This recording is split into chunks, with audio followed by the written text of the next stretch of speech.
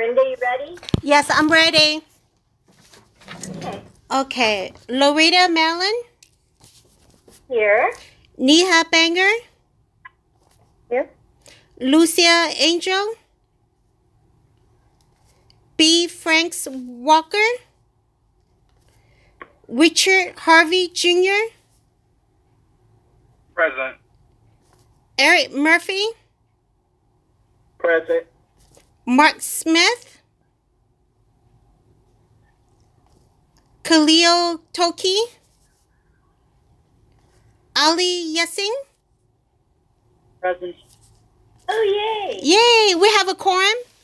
We all, yeah. Good. Well, I'm glad to see some of our members that haven't been here for a minute. That's great. That's awesome. Hope you're all doing well. So the first thing on the agenda is to approve the minutes from our last meeting from March.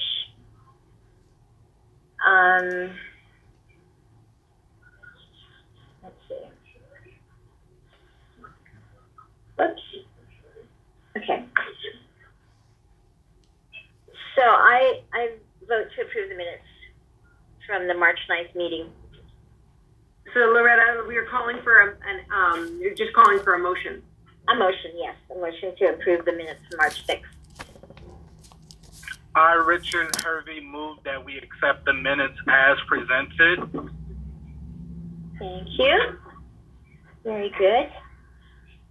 Our next item is... Loretta, can we get a second? Oh, yes. Hi, this is Ali. I second the motion. Thank you, Ali. And then just for practice, Loretta, I can help you. If there's no dissent, if there's no objection, then it passes. It passes, right. All right, so is there any objection?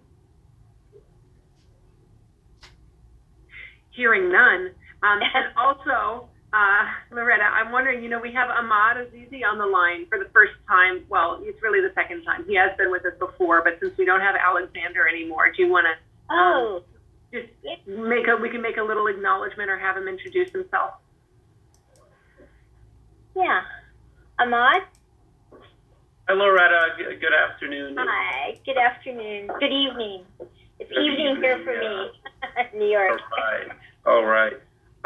So, as Heather mentioned, I have been to this board before on one other occasion. I'm here in place of Alexander. You all know Alex has left the organization. I think last week was his last day.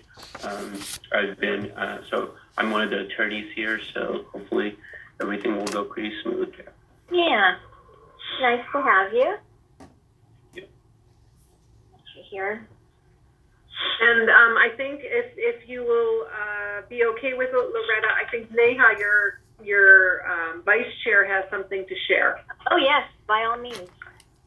Hi. I wanted to share that this is going to be my last meeting for a few months. I am, as of June, going to be a new mom, and so I guess this is not my last, but yeah, I'll be here for May, and then take a bit of a time out and do some baby raising for a bit.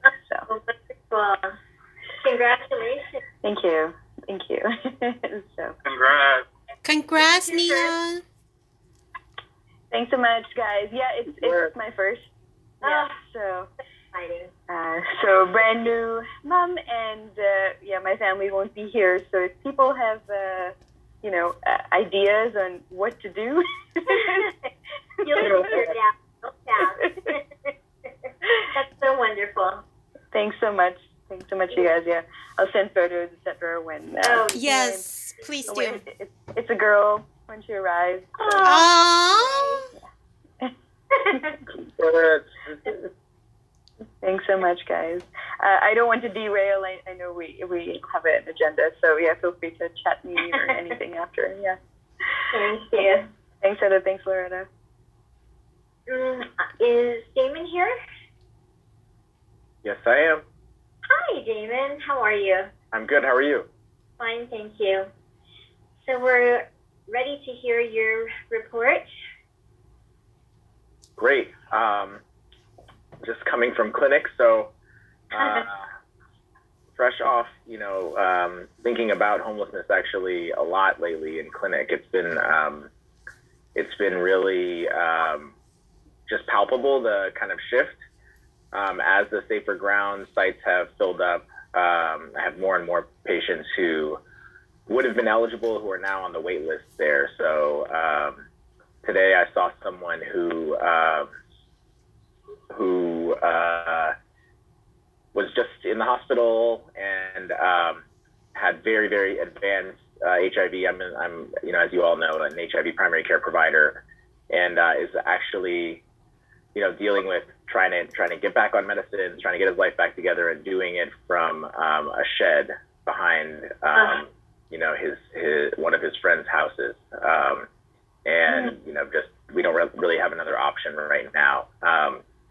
So it's really, it's really been just really stark to see how much different people's trajectories are of getting better, when we're able to support them with the type of housing, like interim housing that Safer Ground is offering versus, as that facility has filled up, and a real reminder of how we need to make, resources like that more available across the system. Right. So today I just wanted to review with all of you all the update on the COVID-19 homeless response, which is kind of customary for us to do. And maybe we're getting close to actually not having so much to report every month on that and kind of shifting. But I think for now it's still worth keeping you all pretty abreast of the situation with regard to COVID. And then I just wanted to have a quick comment on an update for you all on the eviction moratorium and what's going on with rental assistance here in Alameda County. So we can go to the next slide. And the next slide, yes. So homeless cases and outbreaks continue their decline from their January peak. So this is very much paralleling the pandemic overall in our community, where, we're seeing many fewer cases among people experiencing homelessness, and certainly not like the, 10 outbreaks at the same time that was what was going on kind of in December and January, which is very, very good news. You can go to the next slide. And I told you all last time, I think that we had just started our vaccination program. Vaccinations are definitely accelerating. So each row here is a different team that's vaccinating people experiencing homelessness around the community. Of course, people experiencing homelessness are also getting vaccinated outside of specific programs that are targeted toward them. So, we're vaccinating people, for example, at our Highland Clinic and our other clinics who include people experiencing homelessness. But these are the targeted programs alone. And really just in a little over a month's time, we're already up to 1,500 doses given. You can see the line for mobile health at this time on March 25th was at 133. We're now over 200 doses that we've given. And the mobile health program in particular is really designed to get into some of those smaller shelters that are kind of in the nooks and crannies, like the bigger pharmacy programs that the Healthcare for the Homeless program of the county is working with. They can do some of the larger shelters, but I think we're better oriented toward places where there's 3 or 4 shelters in a small region, and they need a lot of flexibility in terms of timing, in terms of how the staff work with the folks there. And so our team obviously are well known around the community, and I think are doing a good job of bringing vaccine access to some of the toughest to reach places. So we're really proud of this work that the county's been doing, and proud of our role in it on the mobile health team. And I think you all heard today that the Johnson & Johnson vaccine has been paused, and that was the major vaccine that we were providing up until today. I'm hopeful that they're going to review these 6 or 7 cases, and we'll be able to return to giving the Johnson & Johnson vaccine safely, in the near future. I think all of the cases have been among women. All of them have been in the first couple weeks following vaccination, and it's 6 or 7 cases out of over 6 million doses given. So I think it's likely that we're going to continue to be able to safely provide this vaccine once we review the data. But that's another thing for you all to be aware of. We can go to the next slide.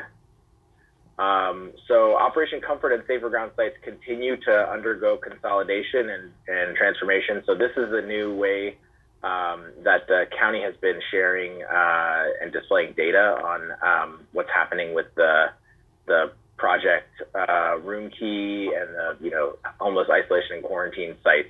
So you can kind of see the dates when the site opens and the date for sites that have closed already. So for instance, Marina Village opened in May.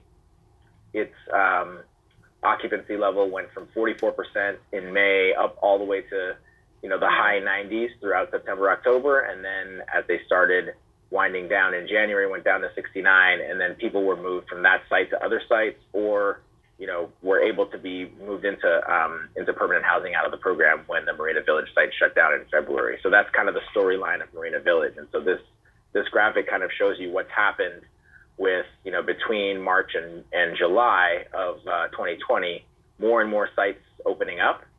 And then kind of starting in December, sites beginning to close down.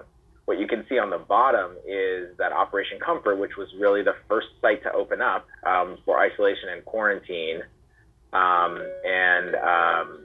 really only got up to, in terms of average occupancy, 61% in May. There were times where Operation Comfort was nearly 100% occupied, but it wasn't lasting for a whole month. Because it was for isolation and quarantine, right? So this was one of the sites where, for example, if we had to decompress a shelter, lots and lots of people would move to Operation Comfort, and then lots and lots of people would move out of Operation Comfort once their isolation or quarantine period was over, and we weren't worried about transmission happening. But as of November, that site was closed down at the end of November, and then it's been converted to a home key site, which is actually a permanent supportive housing site. So now we have folks that are moving from the Safer Ground sites primarily into the Comfort Inn, the former Comfort Inn, as a place to live permanently with a lot of support services on site. So you can see there's just lots and lots that's happening with these sites and these programs that we're trying to keep track of. You can go to the next slide here. This shows the kind of plan for the wind down of Safer Ground. So based on the most recent federal funding, what you can see here is that essentially by September, all of the project room sites, those sites that are, interim housing supported by the state, will be planned to be wound down. They're not going to take any more referrals at any of those sites starting in July. And we should have actually the sites be completely closed by the end of September is the plan right now. Although we don't know, there might be other funding extensions, things like that might change this picture. But this is sort of the plan right now. And then in the bottom two rows of the Oak Days and the Comfort, those are going to become home key sites, which is to say permanent supportive housing sites that will continue to be open and accepting referrals as long as they have space. I think we expect, because they're going to become permanent supportive housing sites, that the turnover will slow down considerably, and people will really find those places to be like home and stay there and benefit from pretty rich service environment there. So I think that's the end of the COVID update. We can pause here for any questions or comments about what's happening in people experiencing homelessness with regard to COVID. So Damon, the hotels that have closed, like Marina Village and so forth, they're not going to be converted over to home key? No. Okay. No, that's... Was that the plan from the very beginning? Well, I think the plan has always been very dependent upon the funding that's been available both from the federal government and from the state government. Some of the sites, there has been some local money that's been made available. As you all know, Measure W was passed, which is we talked about in this meeting, a sales tax increase that is supposed to bring about $150 million of revenue for, housing and support services to people experiencing homelessness. We still don't really know what the status of that is. There haven't been a lot of updates from the county. Revenue was expected to start coming in around now. And so I'm sure this is going to continue changing, which sites we're going to be, we're going to be closing, which sites we're going to be repurposing in what ways. There's a plan to leverage the resources to convert as many of these sites as possible to permanent supportive housing. Currently, the plan is really just the Oak Days and the Comfort, as far as I know. Yeah.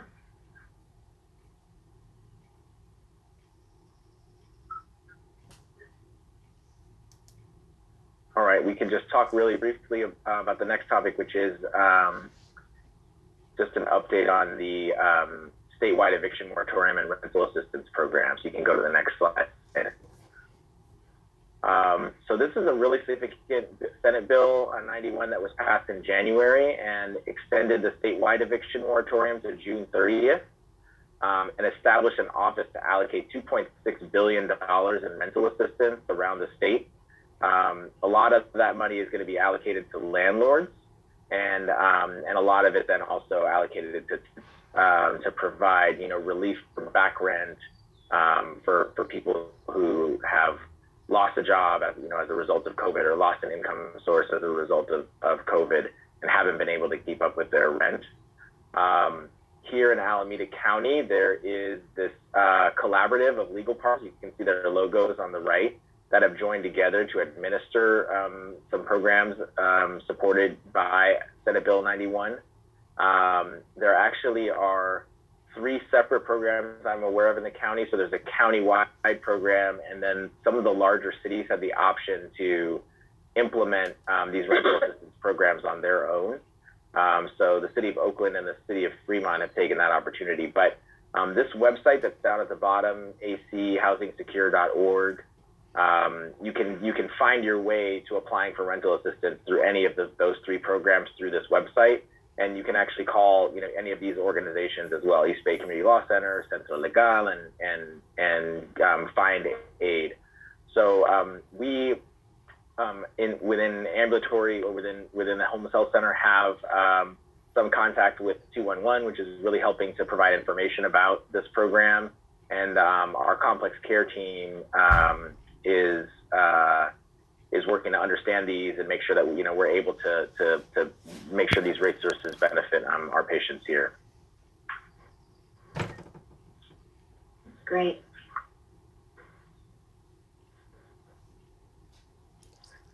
And that was it for my report. I open to any questions about either the eviction moratorium or anything else before we go to the next agenda item. I'm just curious if there is any, June 30th is not that far away, and we're still in the middle of things, so do you know if there might be an extension to this? I don't know. I haven't been able to track the sort of, legislative, horse race, around things like that. So I don't know the answer to that. I think it is likely that at some point, we're going to be faced with a large population facing eviction, still a mishmash of local eviction moratoria, and kind of a mishmash of local rental assistance programs. I know there are a few organizations that are trying to get ahead of that to make sure that this is sort of a comprehensible system where people can access the support. The latest sort of modeling of the eviction numbers that I've seen was in January, and there's vastly different models.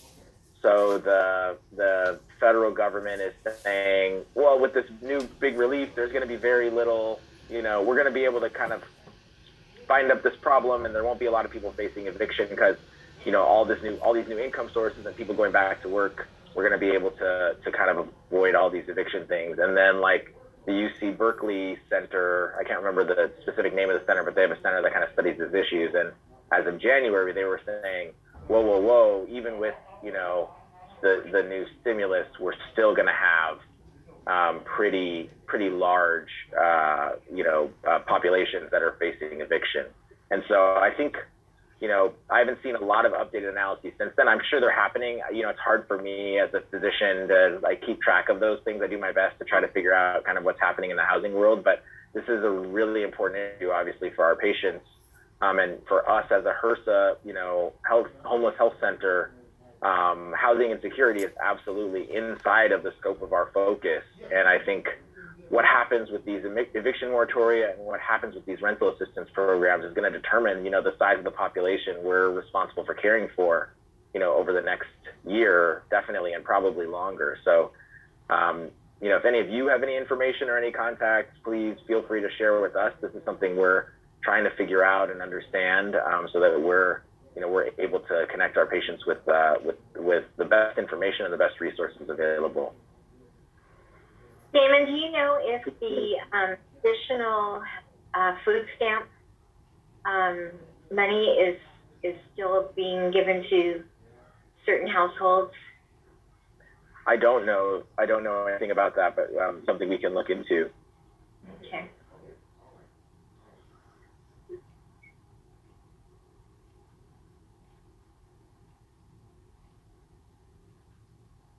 Good.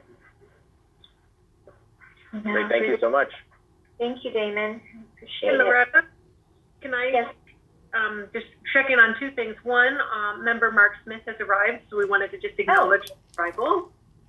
Hello, Mark. Hi, how are you? Fine, thank you. Yourself?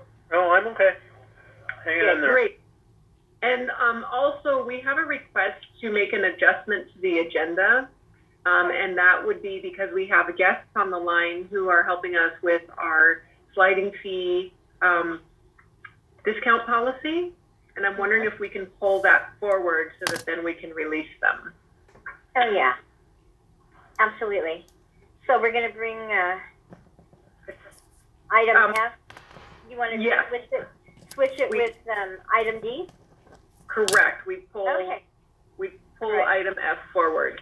And then I just want to check with Ahmad real quick. Ahmad, does that require a motion to do, or can she just do that as the chair?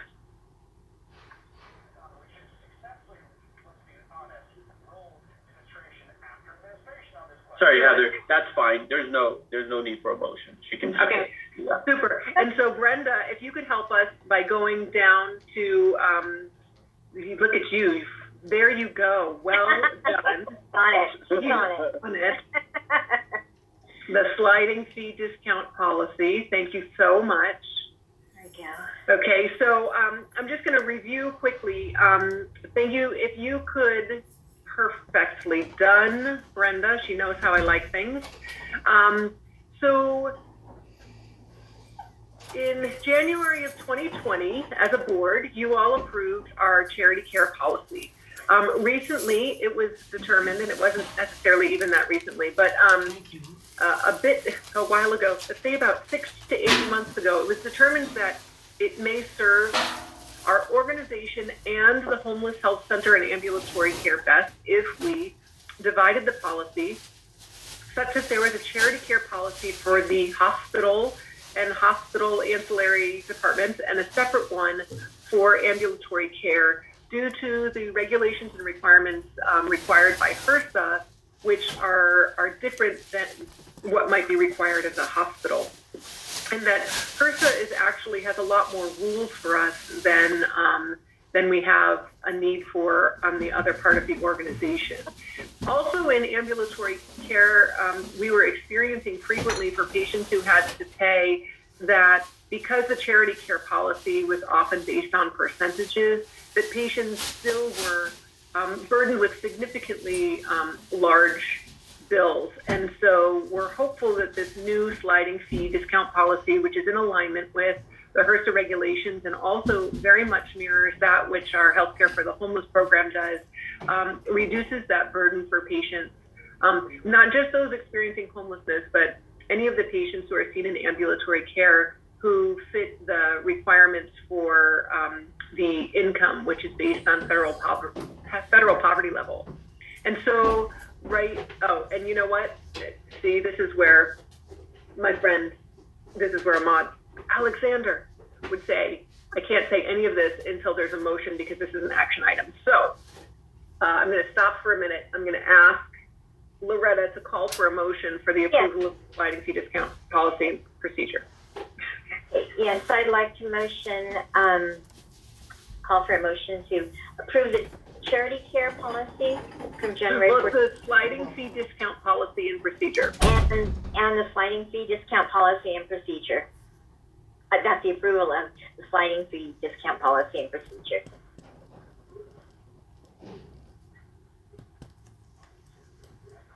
I call for a motion to approve the sliding fee discount policy and procedure for the approval of the sliding fee. Thanks, Nia. So I think we just got, Loretta called for it. You just made the motion. You just said, yay, motion made. And so now we just need someone to second it. I second it, Eric. Thanks, Eric. And in this case, also, we're going to need to hear if that those on the line approve or agree. Or no, we don't call for the vote yet. Discussion now, yeah.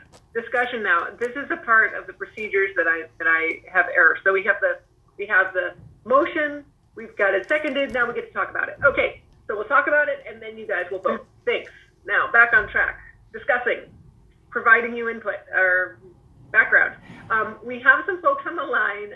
April Bass and her team with Lucy and Elvia are all on the line, and they helped to create this policy. And they're some of the folks who really put it into practice in the workplace for our system. And so I wanted them here to be able to answer questions that you might have. So let's go ahead and move on. Brenda, if you can slide down a bit to here is the policy. This policy reads very much like the policy that you approved last time.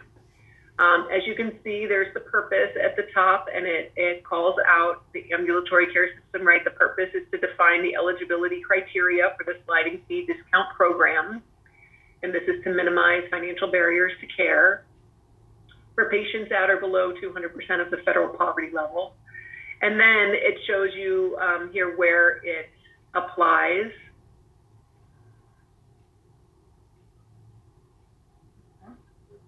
And then also it's going to say that if patients are outside of this policy, then they are going to fall into the charity care policy, because there is a self-pay policy for uninsured that covers a discount of 50%. So this is once you fall outside of the policy, other things will kick in.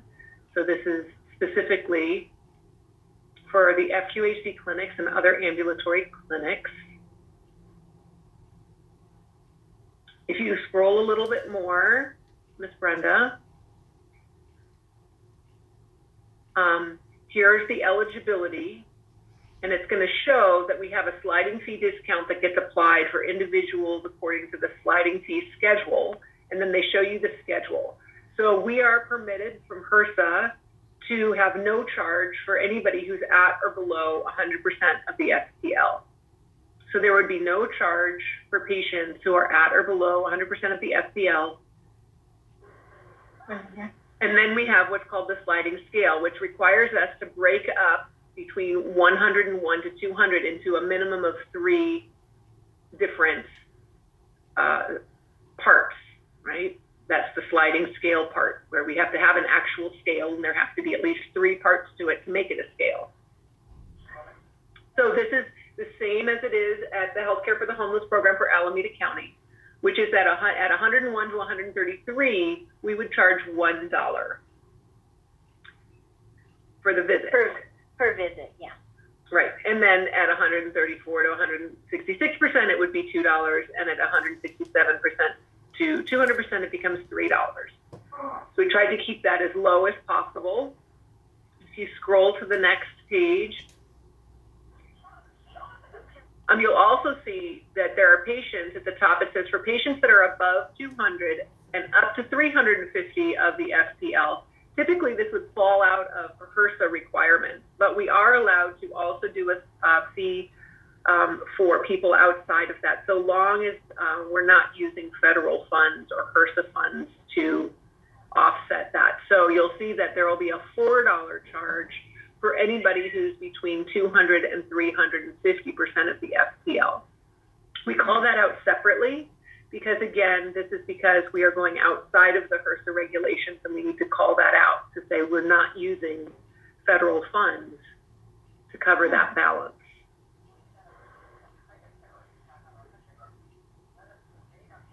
And then you'll see the next sections talk about making the determination of patients, which is to get their income and put them onto the sliding scale to see where they fit. And this is for patients who don't have have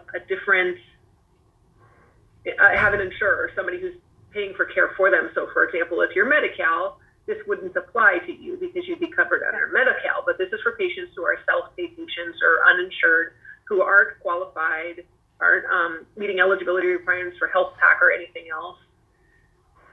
And we have specific eligibility for homeless patients to have them eligible for their sliding fee based on their homelessness.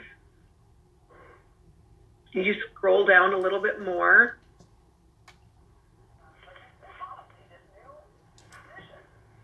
Here's where we talk a little bit about the uninsured, if there's a discount. So let's say they fall outside of there could be patients who fall outside of 350%, that they would qualify for this 50% discount, and then they create payment plans for people as well. So this describes that.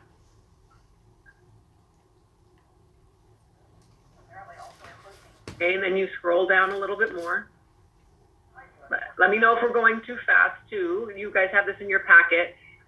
This here describes the actual application and what they complete, and they are allowed to self-declare. So if the patient cannot provide income statements, or if they cannot provide other pieces of documentation, they can self-declare anything that they provide to us by stating that what their income is on a piece of paper and signing it.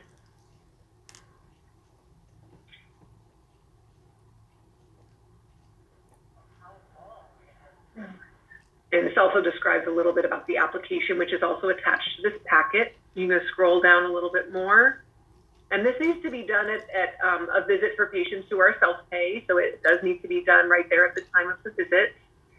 And here's where they also talk about needing to create public notice and posting so that people know that this exists, and that there will be a phone number on bills and statements for people to reach out. A patient can also be provided a service, and if they needed to later claim eligibility for sliding fee discount after the fact, they can still do so as well. Let's say a situation changes, right, between the time of the visit and a week later, they would still be eligible for the sliding fee discount.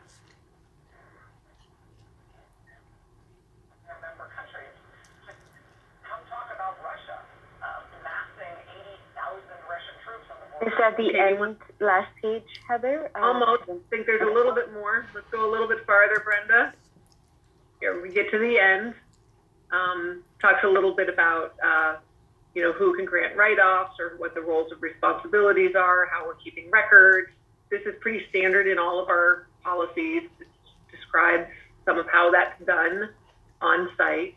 And then there's the attachment, which includes the sliding fee scale, which will show from one person, for example, what that looks like for families, and how the federal poverty level is determined, which is current. That would get updated every year. That's generally updated every year. It shows the application and then a letter that the patient will receive. However, the federal poverty level doesn't change every year. Does it, Heather? It will change. It changes periodically. I was going to say April and her team know best how frequently it changes. Does it change every year? It changes around January every year. Thanks, April. If you scroll to the next page, I believe that you'll see what it is for 2021. So, for example, it shows the income level at 100% for one person. That's that top line. And then you see across for the other levels, for the 100 to 133, et cetera, and what the fee would be. And then you also see the family size. Those are the numbers along the left-hand side. It shows what the monthly income would be for that family as well. So it breaks down what the annual amount is and what the monthly is And this is how they're determining it. They're asking a family or asking the person what their monthly or annual income is. If you go to the next page, you'll see, you'll begin to see the application, what it looks like, the questions that they ask.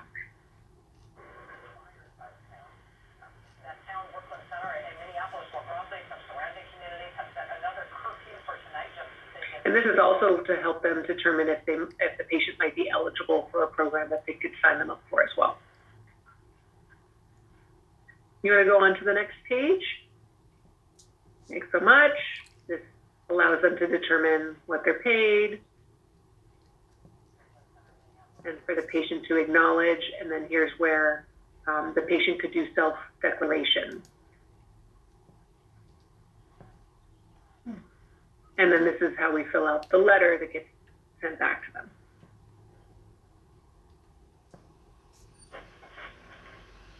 Neha, I believe you had a question. Yeah, I believe that last year when we had this conversation, the board was interested in seeing how the sliding fee discount was applied, and I think we wanted to see it on a biannual basis and see the numbers that were related to that. I'm wondering if it is possible for us to see those at the next meeting for this last year. And I'm curious as to if we have numbers on where people are falling and how many people fall in the 1, 2, 3, 4 categories, and what has been our success rate in reimbursing those costs from people on those different, if people are not able to pay at that time, and are we tracking them down, and then what our success rate has been. Great. So certainly we can get you, so I think I'm going to rephrase what you're asking. You're asking for patients who have been required to do self-pay and what the amount is that they've had to pay. And you want 6 months of that? Yeah, I thought we talked about 6 month aggregates because less than that is too much. Super. I just want to, I'm going to keep track of what I can get back for you. So I believe that I can do that. And then also just a reminder that this policy is new and not in place yet. So what was applied before was the charity care program that across the whole system, but we can still get you what was paid in self-pay for our patients. Yeah. That's great. Thank you. Super. Yeah. Excuse me, this is Mark. Can you hear me? Yes. Yes, I had only one other question. If we vote this policy in, we would have the ability to amend it at any time in the future. Is that correct? Yeah, you can bring this. This is, I don't want to say this is your policy, but very much you have authority over this policy. And when you vote to approve this policy, in our books, it's going to be there for 3 years. But if you determine through data that we bring back to you that it's not adequate, you can call for it to come back and to get a new policy. Absolutely. Usually we'd be reviewing it every 3 years. But through data that we provide to you, if you determine that that's not adequate, that you want it approved more frequently, or if you want to bring it back, you can. In this case, this is a case where we've brought it back to you sooner than it would have otherwise been brought, right? Because you approved it in January of 2020. It was not due for approval again until later. But our organization decided to make some change, and so it came up faster. So, Heather, also, this is for visits. What about like lab work? Does it also apply for laboratory services and different things like that? Or is that a whole different? Where I'm going to let my friend April reply. Okay. Hi, Loretta. Hi, April. For ancillary services, lab, radiology, the patient would then fall under the hospital charity care policy, which would be 100% write-off. Oh, So they wouldn't have the nominal fee or not whatever we're calling it. Oh, that's great. Yeah. That's really good. Thank you. Excellent. Thank you.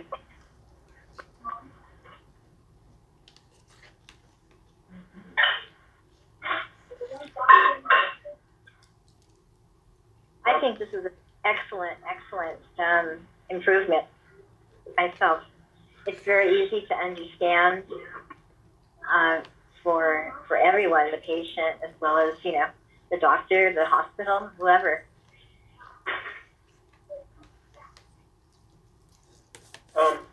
This is Mark. Can I ask another question? Absolutely. Sure. Yeah, one of my questions is that once the policy is adopted, in terms of getting back to us with numbers, is there already a predetermined time frame in which you are obligated to report the numbers? In other words, in the policy itself, does it spell out when we could or should receive actual numbers or information on the policy in terms of numbers? Thanks so much, Mark. Not in the policy, but as a board, because you are the governing body of this policy, you are at liberty to ask us for information with whatever frequency you desire. And so if you want it on a schedule, that you want to see this every, let's see what next month is, May. If you want to see it every May and every October, we will bring it to you every May and every October. If you want to see it more frequently, we can do that as well. Excuse me.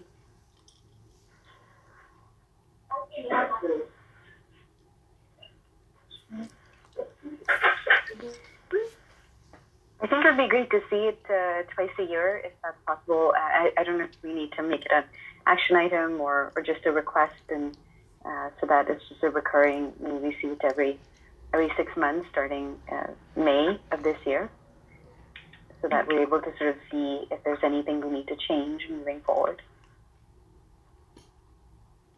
Yeah, that's no problem. I don't think that needs to be an action item. You just ask for information back and we can put that schedule.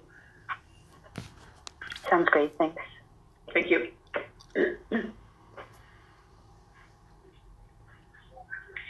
So if the patient did not have money to pay the $3 payment, let's say, at the time of the visit, they could still be seen, correct? And they would be billed for that? Correct. They could be seen. They could be billed for that. I did ask some questions of our system to find out more about this idea of at what point don't you care? That's the best I can describe it. It's $3. Are you really going after that? I know. And they said the short answer was no. Anything under $5, they don't go for it. I said, I want to make that number higher too. Can we make the amount choose to go after higher? I want to know things like what's the time frame with which you determine to let that go, right? Is that $3 washed away within a year so that the next year, these are the kinds of questions I also ask, and I think it's really valuable. I think that I'm also looking into whether or not, even for these $1, $2, and $3 that are for patients, especially those experiencing homelessness that exist, whether or not we can just cover those with other funds, right? So we have money that is donated to the foundation, for example. So could that essentially get paid off by the foundation periodically, where we set that into motion once we get the reports back? So there are some ideas around that. Nothing's in the policy, but I would say those are some of the ideas we've had on how to even offset these small amounts for patients, especially those experiencing homelessness, which is a little bit different from a write-off. I think part of it is because with HRSA, there's language that requires us to make every effort to get funds back, right? So this idea that once we show that we've billed a patient, so we've talked about that. For patients, we need to show that we've made every effort. That might mean that we've sent out 4 bills, collected nothing, and that's every effort. And the effort can stop there. We can prove that we've made an effort. This idea of when it goes to collections or not, or how it can get not, how can we prevent it from going to collections if it's enough that those 4 bills went out and we don't ever send it to debt collectors. We're working kind of at that level as well, but I don't have details yet on that.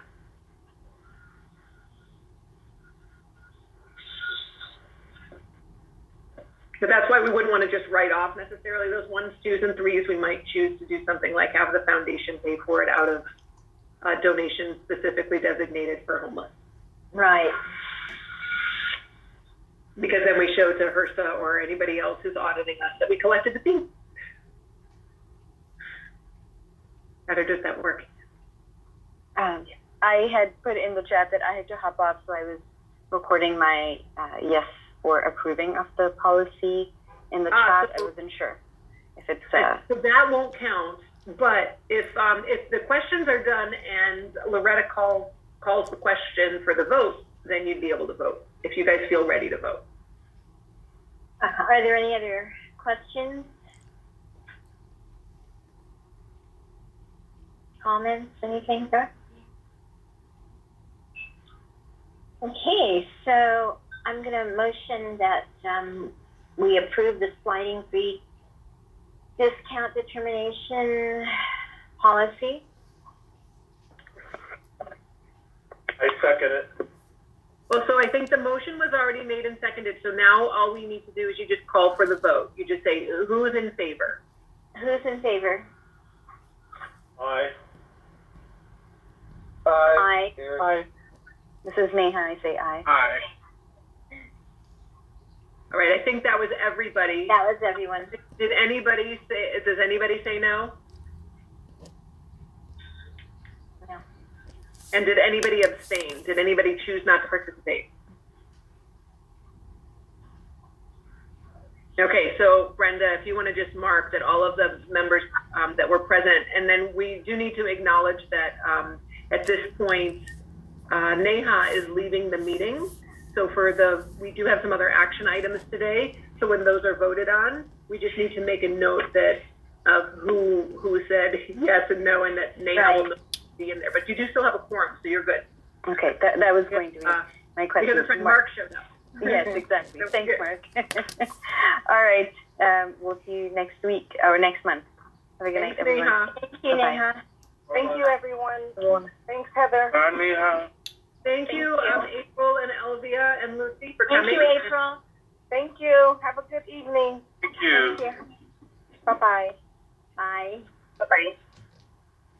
We'll get back to our regularly scheduled agenda. Thanks, Loretta. Okay, so now we're on action item E, I believe, correct? Oh, no, I'm sorry. No, that's all right. We're going to go back to D, right? Correct. Yeah.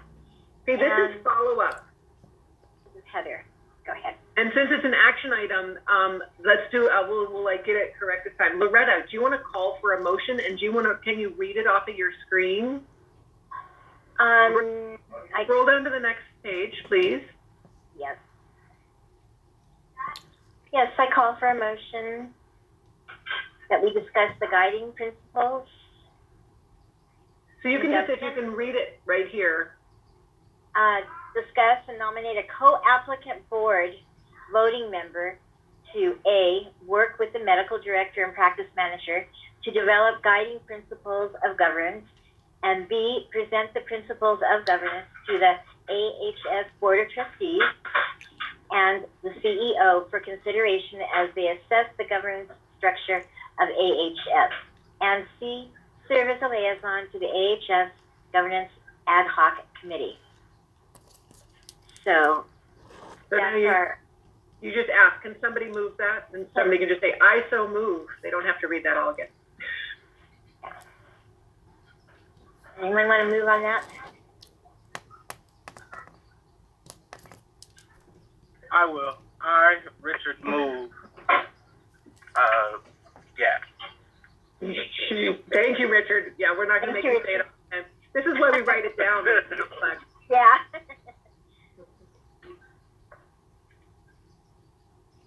And now you can call for a second. Okay, is there a second? I second it. Thank you, Mark. Okay, now you can discuss it. And so I'll help you out with the discussion. This is a follow-up of last month. Remember last month, we were at this meeting and we were discussing the meeting that Mark and I attended, and we determined that we needed to put it on the agenda and create an action item. So this Okay. is that action item. And so now you can freely discuss what guiding principles you may want to send to the Board of Trustees and nominate and select someone who's going to be acting as the Right. acting as the liaison and who's going to be officially helping the practice manager and medical director to write up these guiding principles to submit. Mm-hmm.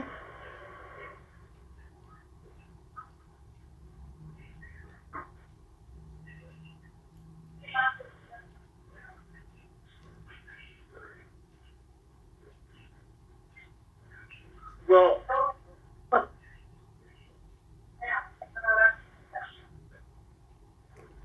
So we, as a board, would like to nominate a CAB member to do these things, to work with the medical director and the practice manager to develop certain principles that the CAB, our board of governance, things that we think should be brought to the ad hoc committee and the CEO and the AHS Board of Trustees. So that way, I think our ideas are heard or are made known to the Board of Trustees, so they know what we're thinking and hoping to have or achieve. Correct, Heather? Correct. And you guys, to a degree, started this discussion last month. Right. I know, Mark, you had quite a few things to say that regarding how decisions are made and what input we had in the others making decisions that would affect our committee. yeah, I just, I'll kind of try to reiterate a little bit of what I've been thinking and what I said. More or less, I just think it's important for us to have input wherever we're allowed to, and I think it's important for us as a board to insist upon being heard when anything comes up that's within our purview. In general, on a general level, I think it's important for everybody involved in the program in terms of board representatives, no matter what board you may sit on, that there be open and free flowing communication between everybody within the organization, so that everyone is on the same page. Right. That's one of the primary things I think is important, to have open and frequent conversation between the bodies as much as possible, as much as can be done. Absolutely. I agree with that. That's one principle I think is important, is that open and frequent communication between all bodies when necessary. Or when applicable, yeah, absolutely. Because these other boards would not, at this point, Heather, these other boards don't have the ability to make decisions for our board, correct?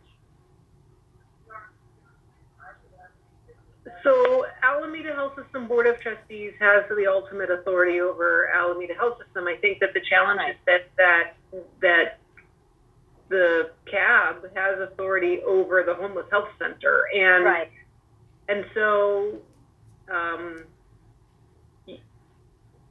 in practice they have made decisions on your behalf, partially because we don't have a good system by which to leverage this authority or by which to be included. And it doesn't necessarily mean that the decisions would be in conflict with one another or that there would be disagreement, but that, you know, I think that the Board of Trustees, as it is brand new, and the CAB still being relatively new to our system, we haven't developed good systems by which we can provide that input and govern the part that is our part effectively. Or clearly. And so I think that this is a really great opportunity while the Board of Trustees is restructuring and since we've gotten as far as we have in understanding what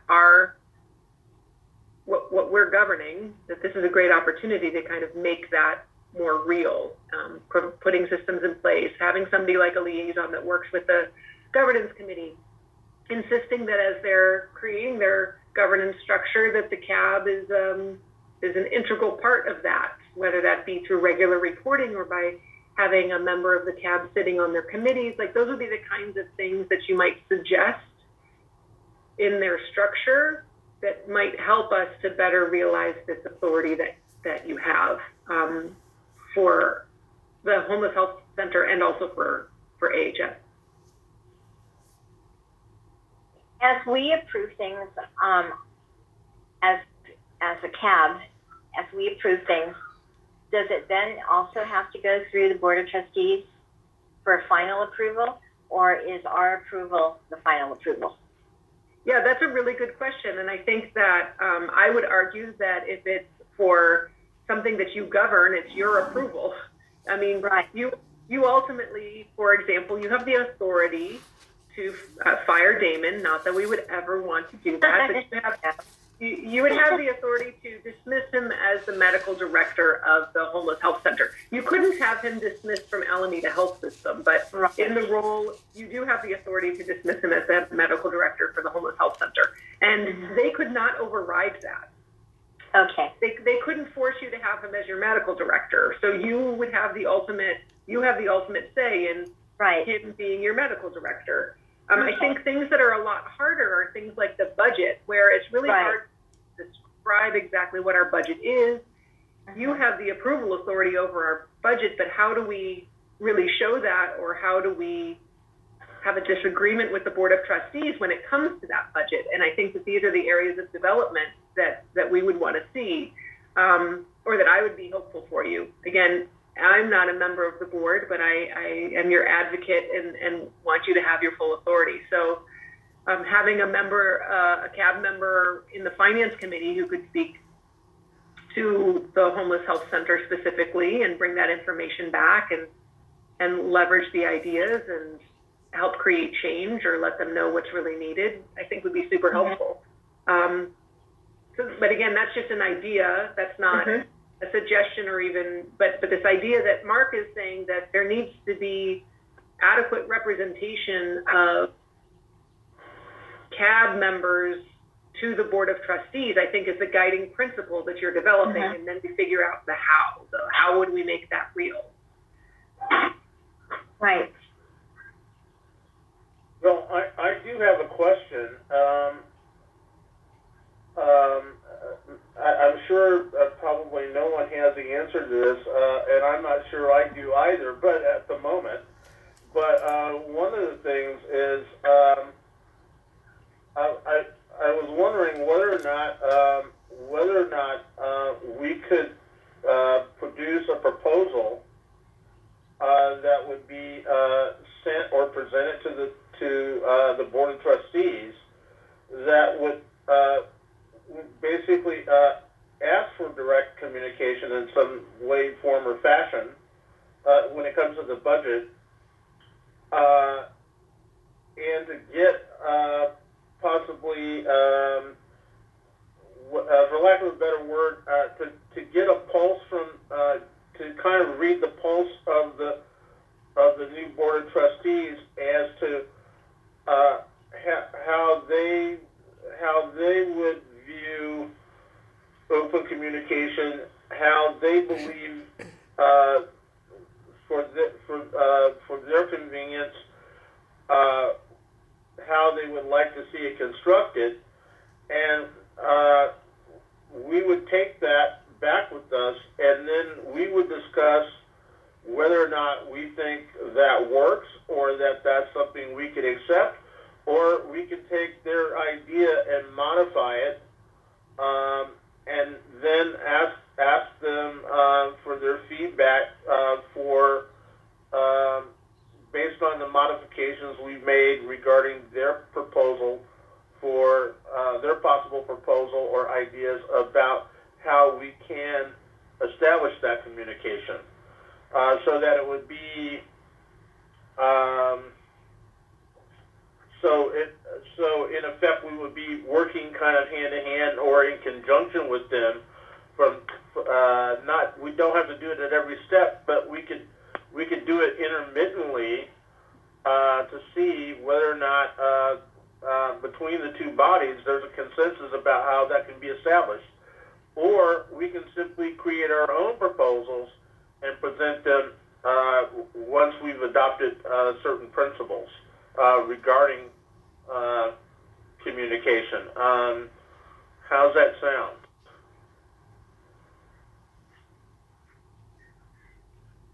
Well, I think that. Go ahead. Well, I was going to say,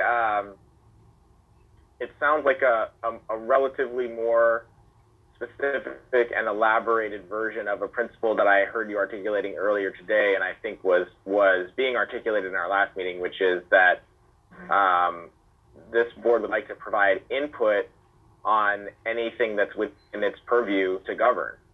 And I think, that the mechanisms that we do that might depend on the particular issue. So if we take the budget as an example, our board's, moment of approval of the budget is when we submit that budget to HRSA, which is different than the budget cycle for Alameda Health System. And so the way we would specifically implement an input to something in our governing purview that's, sort of meaningful across both of those types of approval processes might be different than the way we would do it for the sliding scale policy we did today, or for my performance evaluation, for example. But I think, Mark, you were getting into some of those detailed ideas that I think would be worth discussing, as a liaison, or if we could get a liaison from the Board of Trustees back to us in a little bit more detail to say, here's how we want to actually make that input to things we govern, specific and real in these different circumstances. But I think it's all related to that principle that we articulate, that I heard you all articulate earlier, and I think articulate in our last meeting, which is that we need to be we don't just need to be approving, we need to be providing input on the things that we're approving as well as a board. Right. Heather, for example, the budget, those figures that were given to us last year, those were generated by who? I mean, as a board, we approved them, but we didn't help create those totals. Correct. So we generate that budget. It's through the budget. It's a system called the BPR, budget period review, where we're looking at what were the expenses and what is the income that is relevant to the Homeless Health Center. And often this is also created through the annual UDS report. Some of those, as I've described before, when I bring it forward, is we're taking a portion of the overall ambulatory budget and attributing it to the Homeless Health Center based on the proportion of patients that we have in the Homeless Health Center as compared to the whole ambulatory budget. And so I will say our finance team and I create that budget so that you can get a sense of what it costs for the Homeless Health Center. And we've been working within ambulatory to figure out how to make that a little bit more connected to the actual patients that are being seen. And even within our system, understanding that, we're using a system which is just proportional. It may not be as accurate as it could be if it were specific to the patient that's being served. Right. And so we're looking at ways that we can do that within our system. But so we create that and present it to you. I think that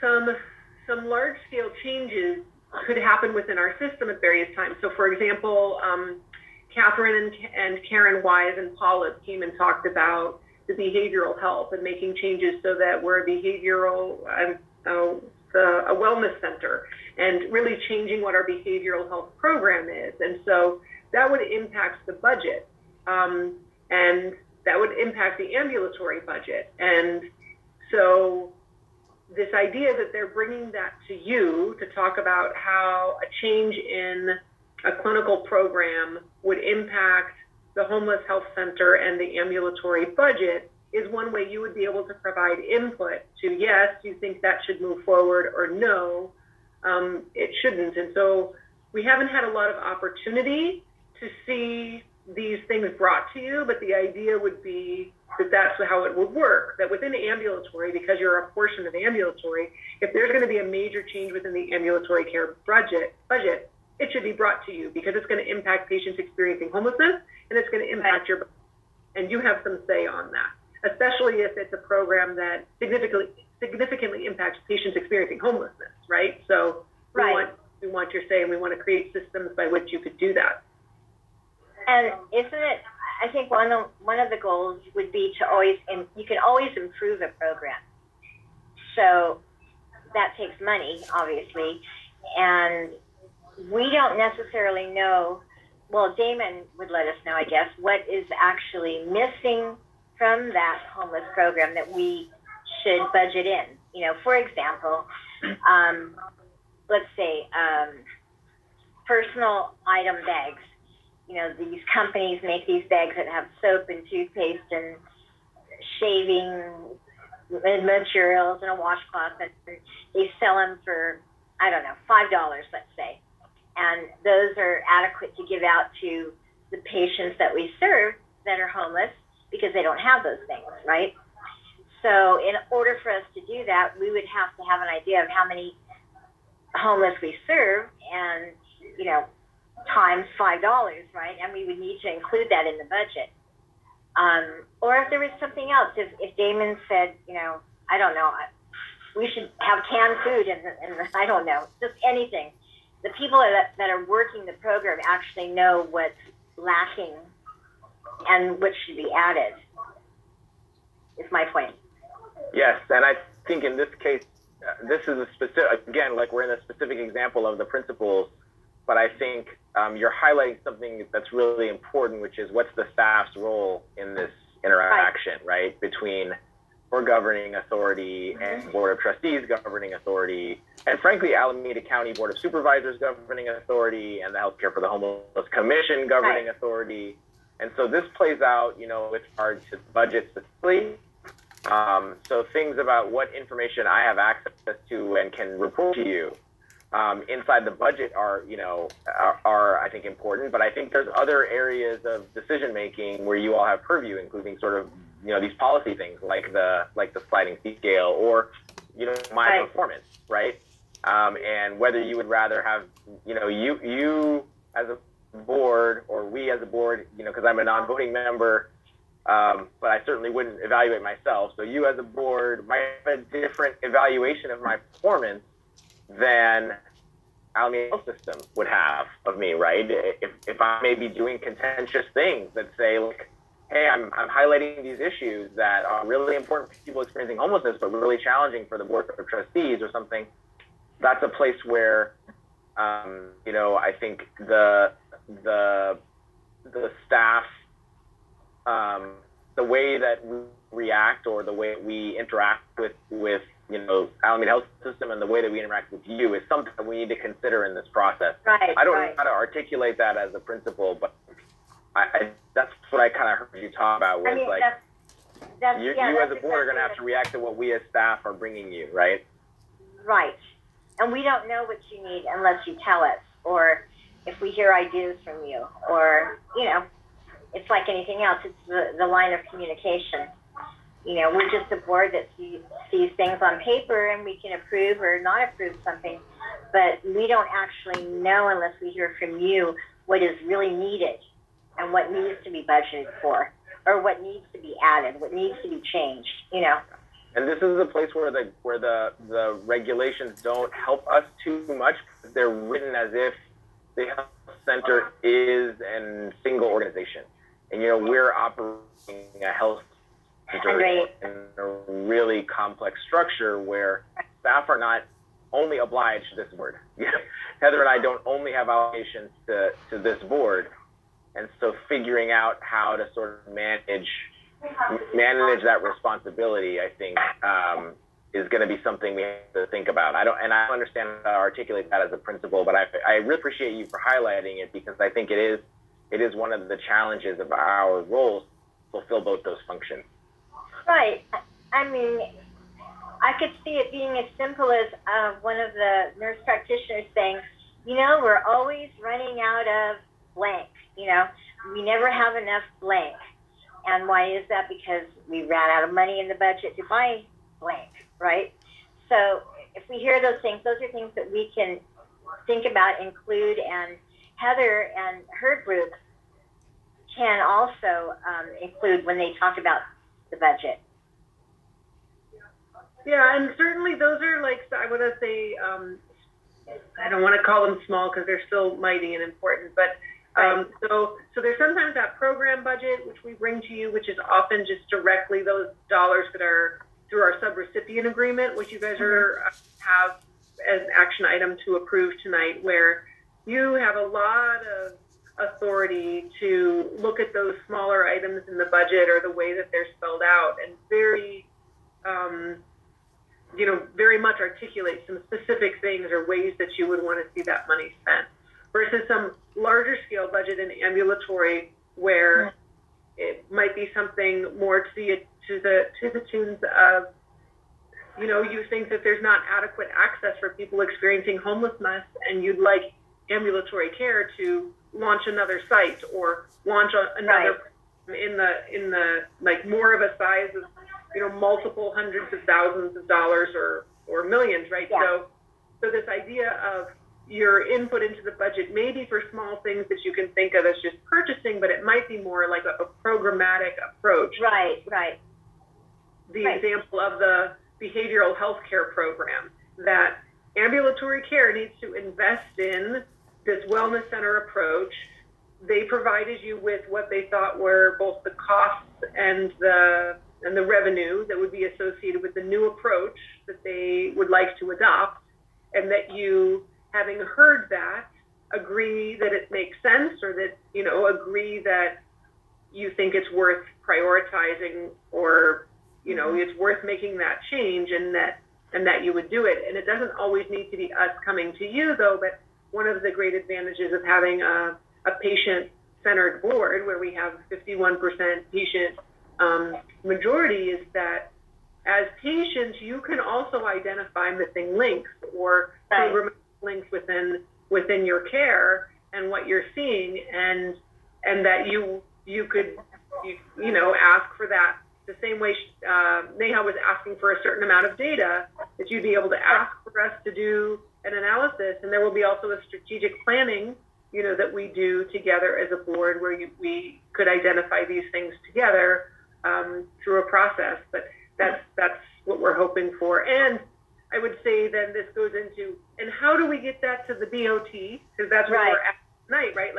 All of this governing that you're doing, how do we communicate that to the Board of Trustees? Because we need their support, or we need them to recognize your authority to say yes or no to some things that they may disagree with.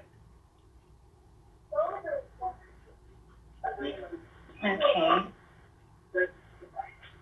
So ultimately, they are the ones that have the final say. Or they're not. It depends. So I think there's a couple examples. There's the example of my role, right? Is where you clearly have separate authorities. The co-applicant board oversees my role as the project director for the Homeless Health Care Grant. You have full authority over that role. So this board can dismiss me completely from that role.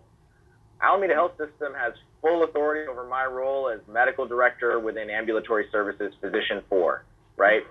They have full authority of whether to dismiss me about that. So that's the place where you have very separate authorities, right? Yeah. And you both have the highest approval for that authority. Then in the case of the budget, you have overlapping authorities both of you have to approve. Both the Board of Trustees has to approve of the budget and the CAB has to approve. There is no final say. Both of you have final say, right? Well, we have to Does be that in make agreement. sense? Yes, yes. Yeah, yes. exactly. Yeah. Very much so, yes. Okay. That clarified it for me. Thank you. I think I was thinking more about this idea of principles, and I think one that was coming up for me was sort of how we arrived at how it would be really helpful for us to have a liaison in this case, because I think staff often ask to represent homeless health center interests in Alameda Health System processes. But I think we should try to maximize opportunities for voting co-applicant board members to join staff in articulating homeless health center interests within Alameda Health System processes, right?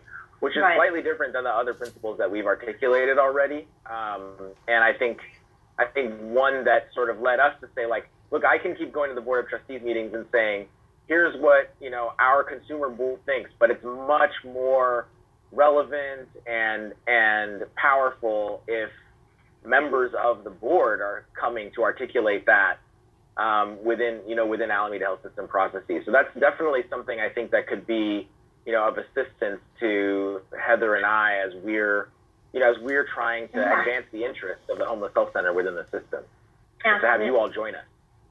Right, I agree.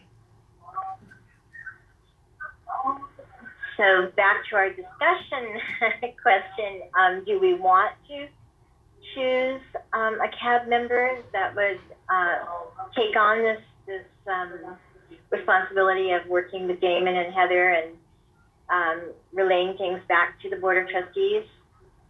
This is Mark. Before we make that vote, there's one question that really came to mind, which I should have thought of earlier, along when I talked about this last month, and that is whether or not there's a question about whether or not wouldn't there be a question about whether or not the Board of Trustees would actually accept that as accept a liaison from our board to the Board of Trustees? It certainly would have to. I'm certain that they would want to discuss it, right? And I would imagine they would. And wouldn't we have to also get approval from them ultimately to actually have one have an actual representative be present? My understanding of the ad hoc committee that we're actually talking about is that it's an open meeting that anyone from the public can attend, and so there's no requirement that you receive a specific invitation, as a applicant board member to join that meeting. So I think, practically speaking, there's no necessity of approval on their side. Beyond that, to speak at the Board of Trustees meeting, every single comment I got was enthusiastic about more participation from this CAB. So, I don't think that would be, I don't think that's practically going to be an issue, anyway. Okay. Right. It was just a thought. Thank you. No, and an important one, yeah. Yeah. I think it's a great idea.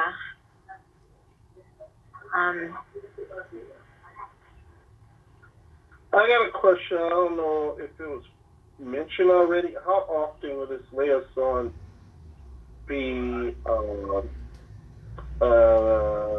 back and forth or connecting with the Board of Trustees? How often will they meet or sit in on their meetings? Things of that nature. I'm just looking at it from a time commitment, right. How often will this person be doing this? Heather? So, we've written this as to serve as liaison to the governance ad hoc committee. This may or may not mean attending their meetings.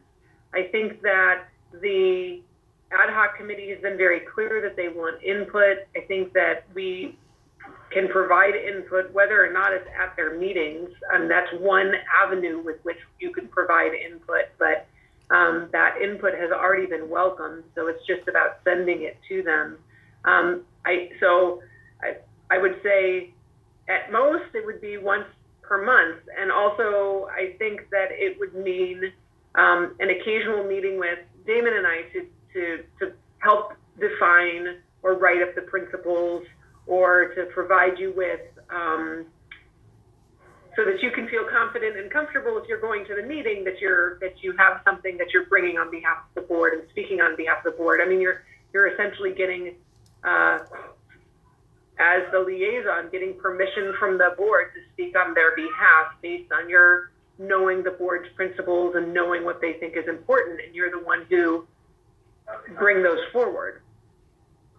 But whether it's or not it's in their meetings, or whether or not it's in some other way that we're providing input, the meeting, Damon's reminding me that their last meeting was in February, and they haven't had one since, so it doesn't look like they're even meeting monthly. And I think that they're also waiting in some regards for some feedback or report from some external body. So I think on the short term, it would be kind of collecting thoughts with Damon and I based on this meeting that we're having now and this discussion that we're having now, to write up what you think are the guiding principles or the main messages that we want to bring, and determining how we're delivering them to them. And that's something that I would think we would want to do before our next CAB meeting. So probably in the next 2 weeks, if somebody's available in the next 2 weeks to spend an hour or so with Damon and I to write it up, so that you have something, and that you would be the one that it's coming from. That it's not Damon and Heather's ideas for the CAB. We're just helping you to write down your ideas. And that delivery could be through an email, or through an introduction to James Jackson, or lots of ways. Well, this is Mark again. One of the things I should say, given the fact that we're talking about trying to formulate some principles as of today, I think it will be difficult to be able to think of everything that we might want to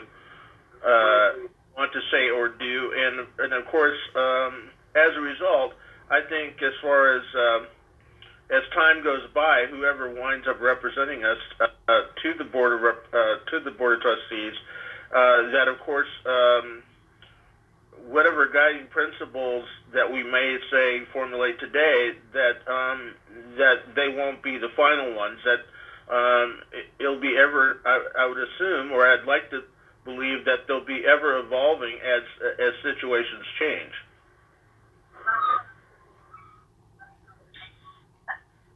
In other words, it's not necessary. In other words, what I'm saying is, it may not be necessary to try to think of everything all at once. Would I be wrong in that assessment? Mark, I think correct me if I'm wrong. What I hear you saying is that you think that we're going to have many more ideas that we would probably want to present to them, and we don't really know what those are at this point. Is that correct? Yeah, I'm kind of saying that we don't know everything that we might. Right. Let me put it this way. I know for myself, I don't know everything that is really truly in the purview of our board. I think that's something I'm still learning, and I don't know how many other board members feel the same way. But as a result of that, it's possible that we may not. Ideas that we have now may change as the board matures and we learn more together about how our program functions. That's basically what I meant. That's what I thought you were saying. Heather, but correct me if I'm wrong. Are you saying in a more general sense what we would want to be, what we would want to present to the Board of Trustees. Like, we can't give specific items. I mean, we know the budget we want, of course, to have say in, but you're not asking us to be specific at this point, are you? Isn't it more of a general? Well, I think that, guiding principles are principles, and they're large, and that's what we're suggesting for right now. I think that as we provide those guiding principles, there will be later conversations that might include what are strategies by which that Board of Trustees might meet those guiding principles. So I think some of the guiding principles that I've heard tonight include participation or an ability to provide feedback. This is where I haven't crafted it yet, but I'm hearing participation, right? We want participation in some way, and that's a guiding principle. We want open, thank you, yes, open and frequent conversations. Thank you, Damon. Thank you so much. Yeah, exactly. So we're listening. So even right now, what I would say to Mark for right now, for sure we don't know everything that we want, but we're starting with our discussion tonight, which I think can launch us into a few guiding principles we start with, that we deliver. Yeah. And that as we continue to hear from them and what they're thinking about their board governance structure, we can continue to provide feedback.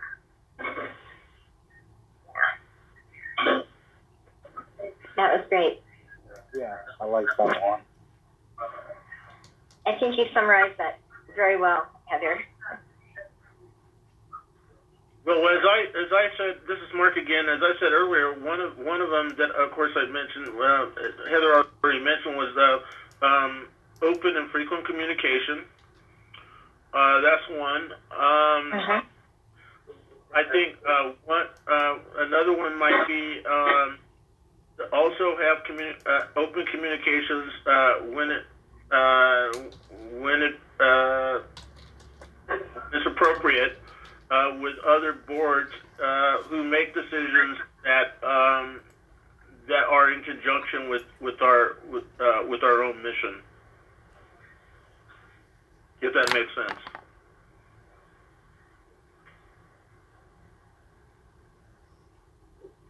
Yes, thank you.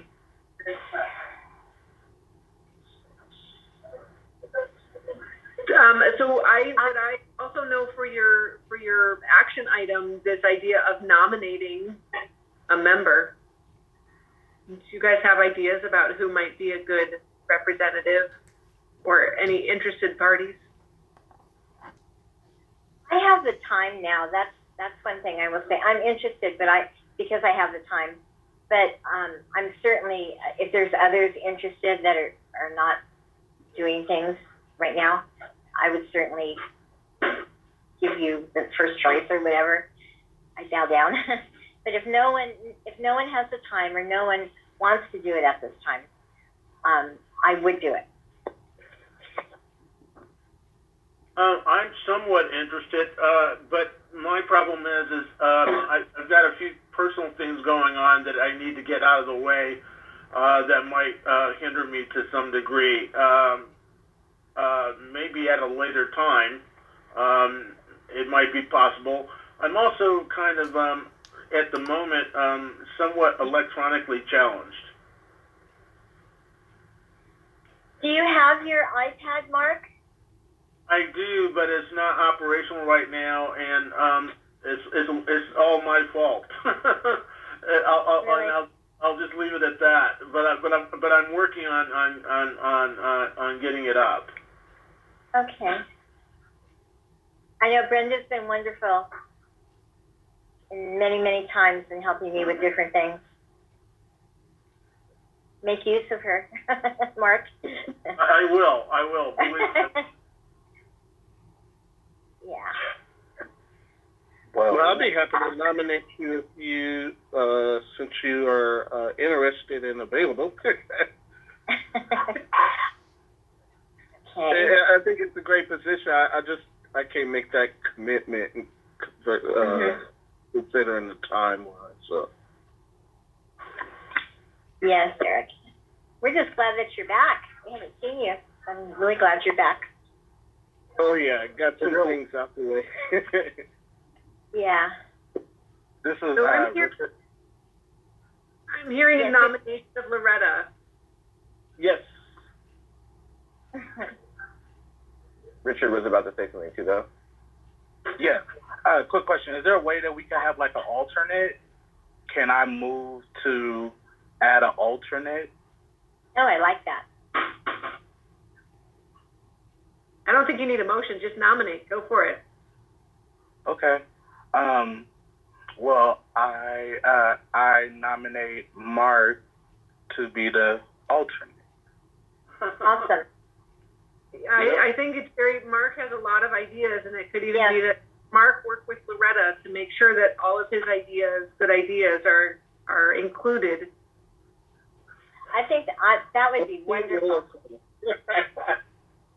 Mark, how does that sound to you? As long as I've got your shoulder to cry on, I'm okay with it. We can cry on. We'll both cry on Heather's shoulder, and Damon's shoulder. Yeah. No, I would very much like to have you as an alternate. That would be great. Okay, well then, in that case, if there are no objections, I would accept that. Great. Awesome.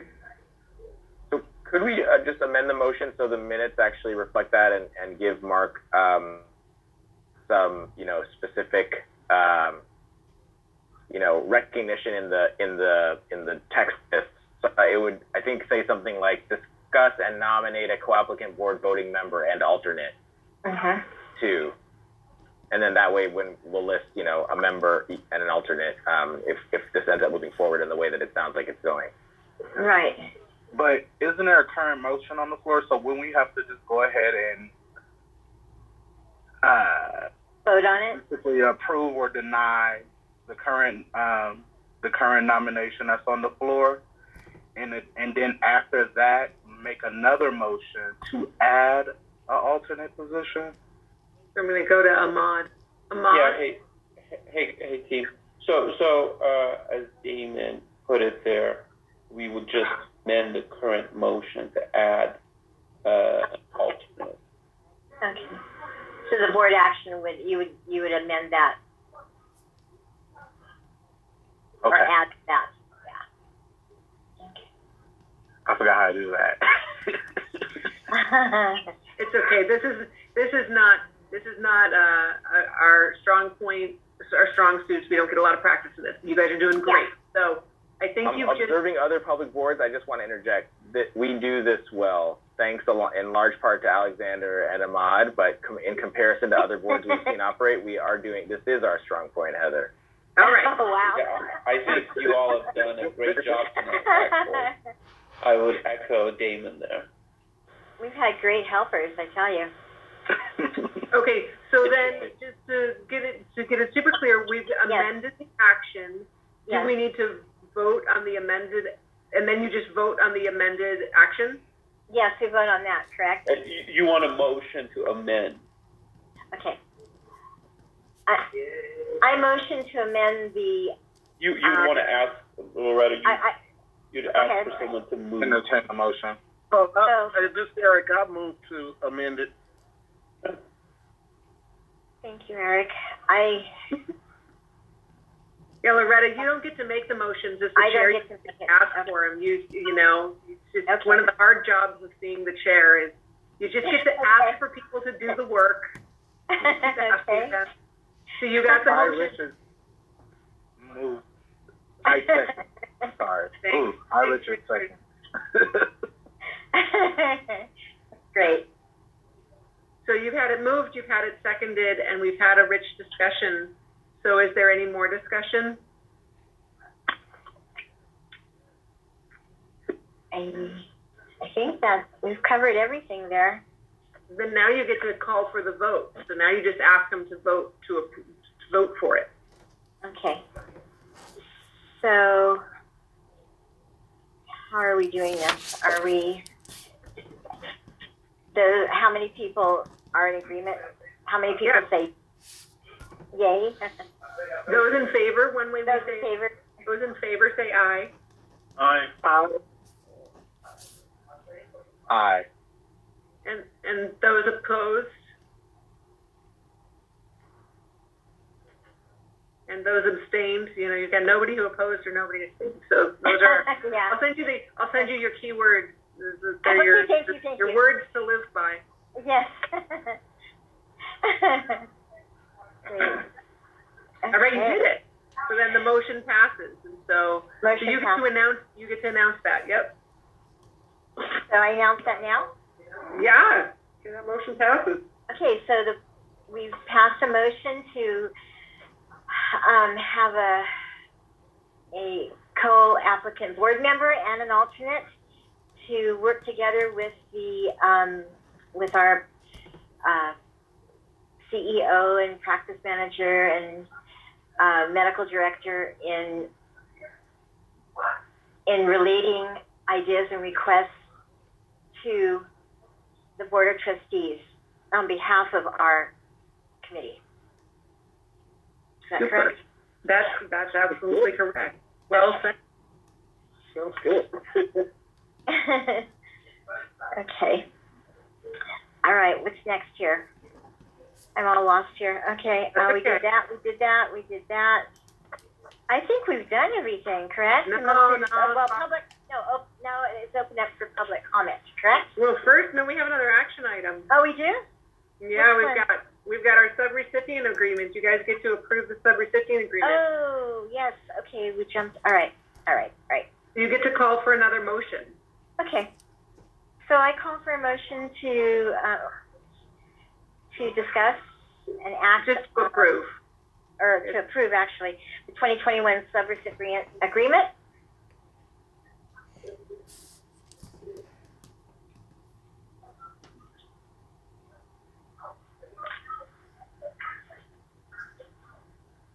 I motion. Nobody wants to make the motion? I make a motion. Thank you, Mark. Mark moves that we approve the subrecipient agreement. And then Loretta, you get to call for a second. Okay, is there a second? Can someone second that? Sarah, I'll second it. Thank you, Eric. And now I get to discuss it. Okay. All right, let's present some background, and then you guys get to discuss it. So it's time to approve our subrecipient agreement. You guys provided some guiding principles a while back. You may recall in October and November we were working on that, and the general guiding principles included some flexibility regarding the subrecipient agreement and the grant dollars. Some systems to include participation for Alameda Health System in any supplemental funding that was released to the health center, and a commitment to identifying expansion needs and an ability to advocate for additional support.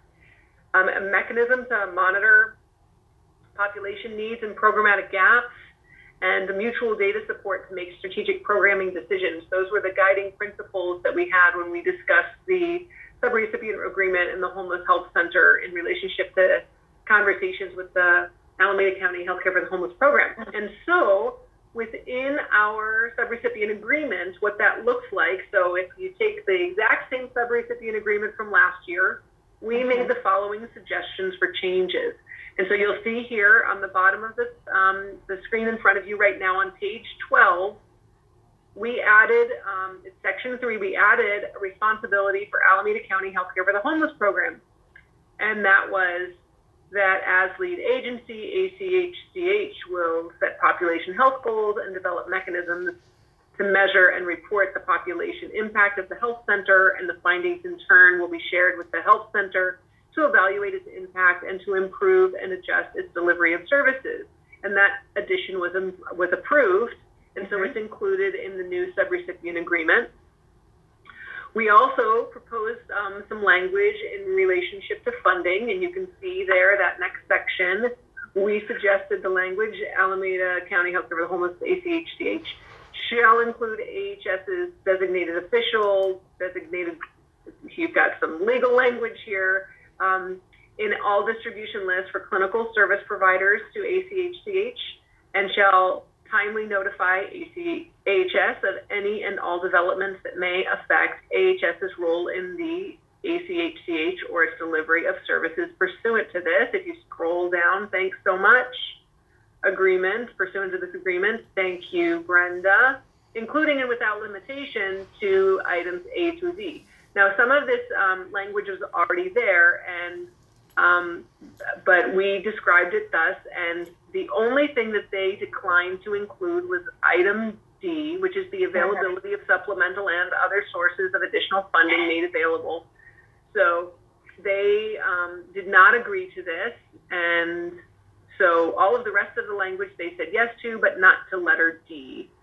And then under AHS and ACHCH joint responsibilities, again, we included some language as mutually responsible. The first sentence, the parties acknowledge and affirm their mutual obligations and responsibilities to meet the objectives of the HRSA approved Homeless Health Center program was already included in the contract, and we were really adding that second sentence, which is as mutually responsible.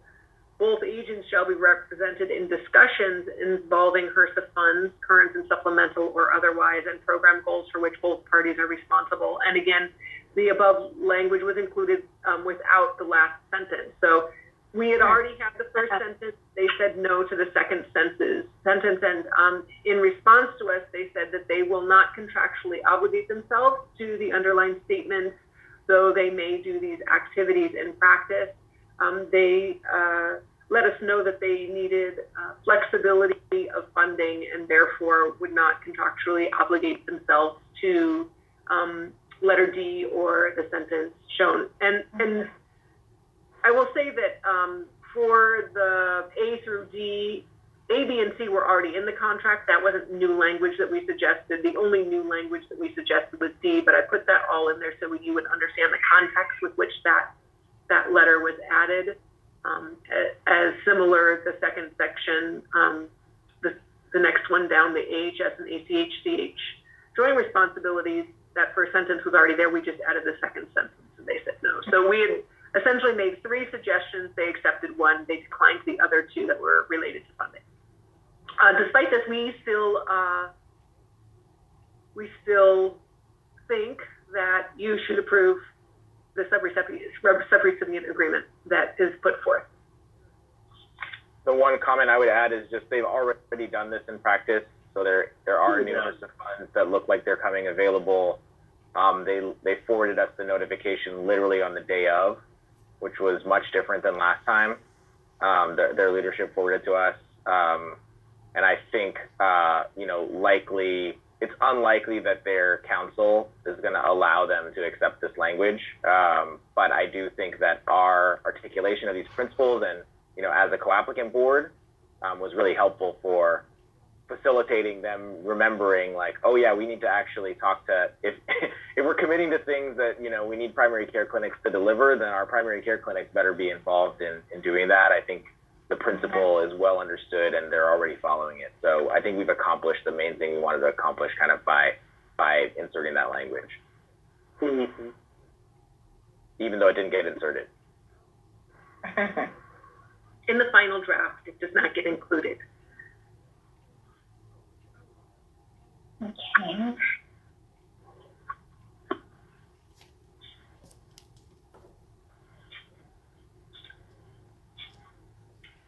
Okay, so we did approve the last year's agreement, 2020, and now we are voting on approving the agreement for calendar year 2021.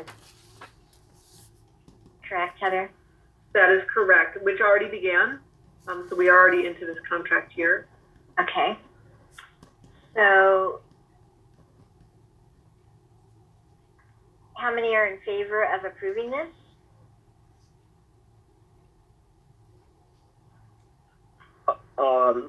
Do we aye or move or what do we do? You already moved it, so it's just all in favor, say aye. Aye. Aye. Aye. Anyone that disagrees? Anyone abstain? Okay, so the ayes have it. And Loretta, you get to announce that the motion passes again. So we approve the approval of the subrecipient agreement between AHS and ACH, CH for the homeless program calendar year 2021 has been approved by the co-applicant board. Great. Okay. Well done, y'all. We're almost done. Okay. Let's see. All right, we did that. Now it's opening up for, we did the program report, Heather? Nope, not yet. The last thing before public comment, and there's no action item needed, so Okay. It's all yours. No motions required. You just Okay. sit back, relax, and enjoy the show. Okay. All right, so we provide the program report each month, and you'll notice a new color on our encounters graph. So we did just have our fourth compliance monitoring meeting on Friday, the 9th. So we'll have the results of those in a little bit. The monitoring visit went very well. We don't expect that there will be any findings from that visit. The monitoring visit was focusing on management, administration, and government. And so that's that. In mobile health, I think we mentioned to you that we transitioned our schedule from our regular care to providing vaccines. And so you can see the consequences of that in our picture and narrative below.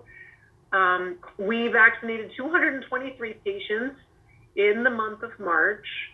And we started by providing the Moderna vaccine, and there were 78 first doses that went out. And I would say that at the time of this report, and 67 of the second doses had been administered from that first set, and they continued to provide doses this week to some of those patients. And so I think right now we are down 5. So 73 of the 78 received their second dose, and work is continuing to be done to catch those last 5. And so we're really proud of the outreach. Can you get that number? Sorry. What was that? What was that number again? 70, how many? 75 of 78 got their second dose. Oh, great. Sorry to interrupt. Yeah, no problems. We're really proud of that. And we're going to be looking at some data and comparing that to how does it work in the rest of the health center with our second doses? We think our homeless health center has done a great job of getting those second doses, because, we had a concern that doing a 2-dose regimen might be hard for people experiencing homelessness. And at least through the work that they did with this set of 78 or so, they've gotten a great return rate and been able to follow up with folks and get them back for their second dose on time and as expected. So that's really great news. We moved on to the Janssen because it was both available and understood to be easier because there was no follow-up needed, and we provided 145 of those in the month of March as well. You want to scroll, Miss Brenda? Thank you so much. Okay, so basically most of the leadership and advocacy and quality bullets are the same as they have been. I will add on that we have added this section C under leadership and advocacy, and I apologize just right now for not letting you know sooner, but I will tell you I didn't know either. So that's my defense. Under the direction of Dr. Swift, we put on a pop-up event for COVID vaccinations on April 2nd and 3rd, which was last Friday and Saturday. And I will let you know that we knew about it the week before. So that's why you didn't know, probably. If you knew it all, I'm impressed. It was announced very quickly, it came together very quickly, and we got it done very quickly. And I will say we did nothing but that for that week, which is why I think I didn't get enough communication out about it. There is a fantastic interview that I linked in the document with James Jackson, our CEO, and with Cron TV. And I'm impressed with the amount of time they gave him to talk about this and to highlight it. And I thought that it was really well done, the interview. I also believe that the event was really well done. We vaccinated 1,155 people, and this was also with the Janssen vaccine. So if you haven't already, check out that video. I would just highlight Heather was really, she continues to play the role of leading our vaccine clinic at Highland on a regular basis, and then which was still going that whole week, and she was still leading it that whole week as we were planning for this pop-up event. And it fully leveraged a lot of what we learned from providing vaccines in shelters. So I think similar to testing, where, our homeless health center was the first part of ambulatory to do testing for the coronavirus, and then the rest of the system learned from us. I think with this mass vaccination program, both, what Heather's been doing, just covering in terms of the clinic at Highland, and then what our mobile health team has been doing vaccinations outside of healthcare facilities. We were the first, people in ambulatory to do some of those things, and then ambulatory, or our whole system, actually, not just ambulatory, is learning from what we're doing. So it makes us really proud, I think, to be at the vanguard of these, really important community activities.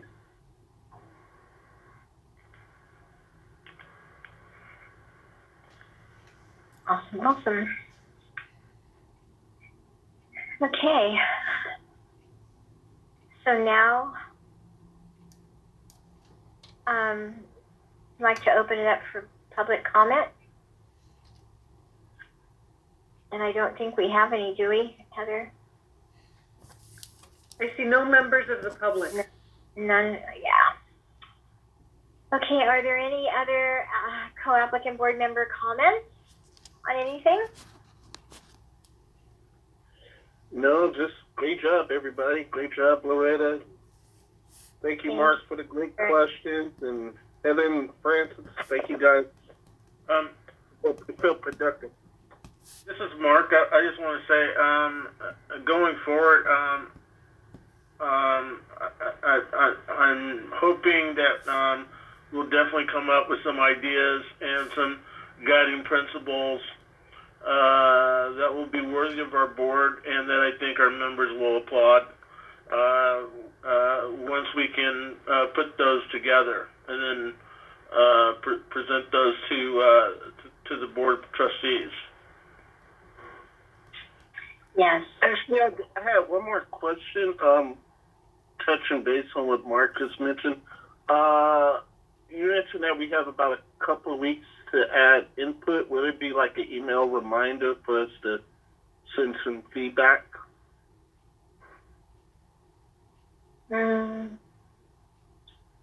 What do you mean? You mean on?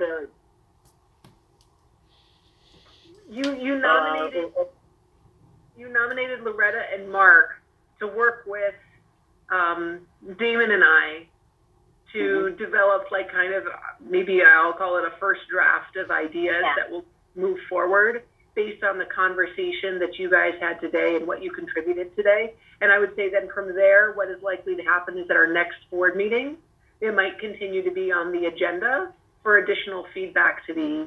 Oh, great. Yeah, because the couple of weeks was just for the first round, and to get the people you nominated. There's some work that they get to do right away. Gotcha. Great. So, are there any other comments? Anything? Any questions?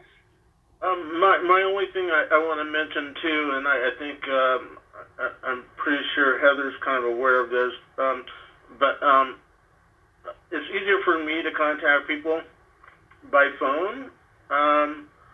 As I said, I'm kind of electronically challenged at the moment in terms of sending email because I don't have my own computer at the moment. I'm working on that too. That's another story. But I'm only bringing this up just to say that would be the easiest way for me to be in contact with everyone who's going to, with Heather, Damon, and I'm sorry, I forgot your name. Loretta? The chairperson. Loretta. Oh, yes, I'm sorry, Loretta, yes. I'm sorry, Loretta. Yeah, That's okay, Mark. my question is, before we all depart, do Heather and Damon and you want to actually pick a time in which we could have a discussion, or should I talk to you, Heather, first, and talk about the best way for us to all communicate? Heather, you're on mute. Thanks. Damon, I'm going to suggest that we adjourn the meeting, and then Loretta and Mark and Damon, if you can stay, we can do that. Okay. That sounds Okay. good. No problem. Okay. So I motion to adjourn the meeting at, is it? Yeah, I'm sorry, this is Ahmad. You're not going to have a quorum at that point, right? Okay. So we just adjourn? Correct, you just adjourned. Okay. So we are adjourning at, I'm looking at New York time, 7:29. Correct? Correct. You would, Mine says 10:29. Okay. Awesome. Thank you, guys. It was really good to see Eric and everybody that came tonight. Was wonderful. We haven't seen you for a while. Good to see you. Good to see and I'm going to everybody. make sure that Brenda has stopped recording. Brenda, have you stopped recording?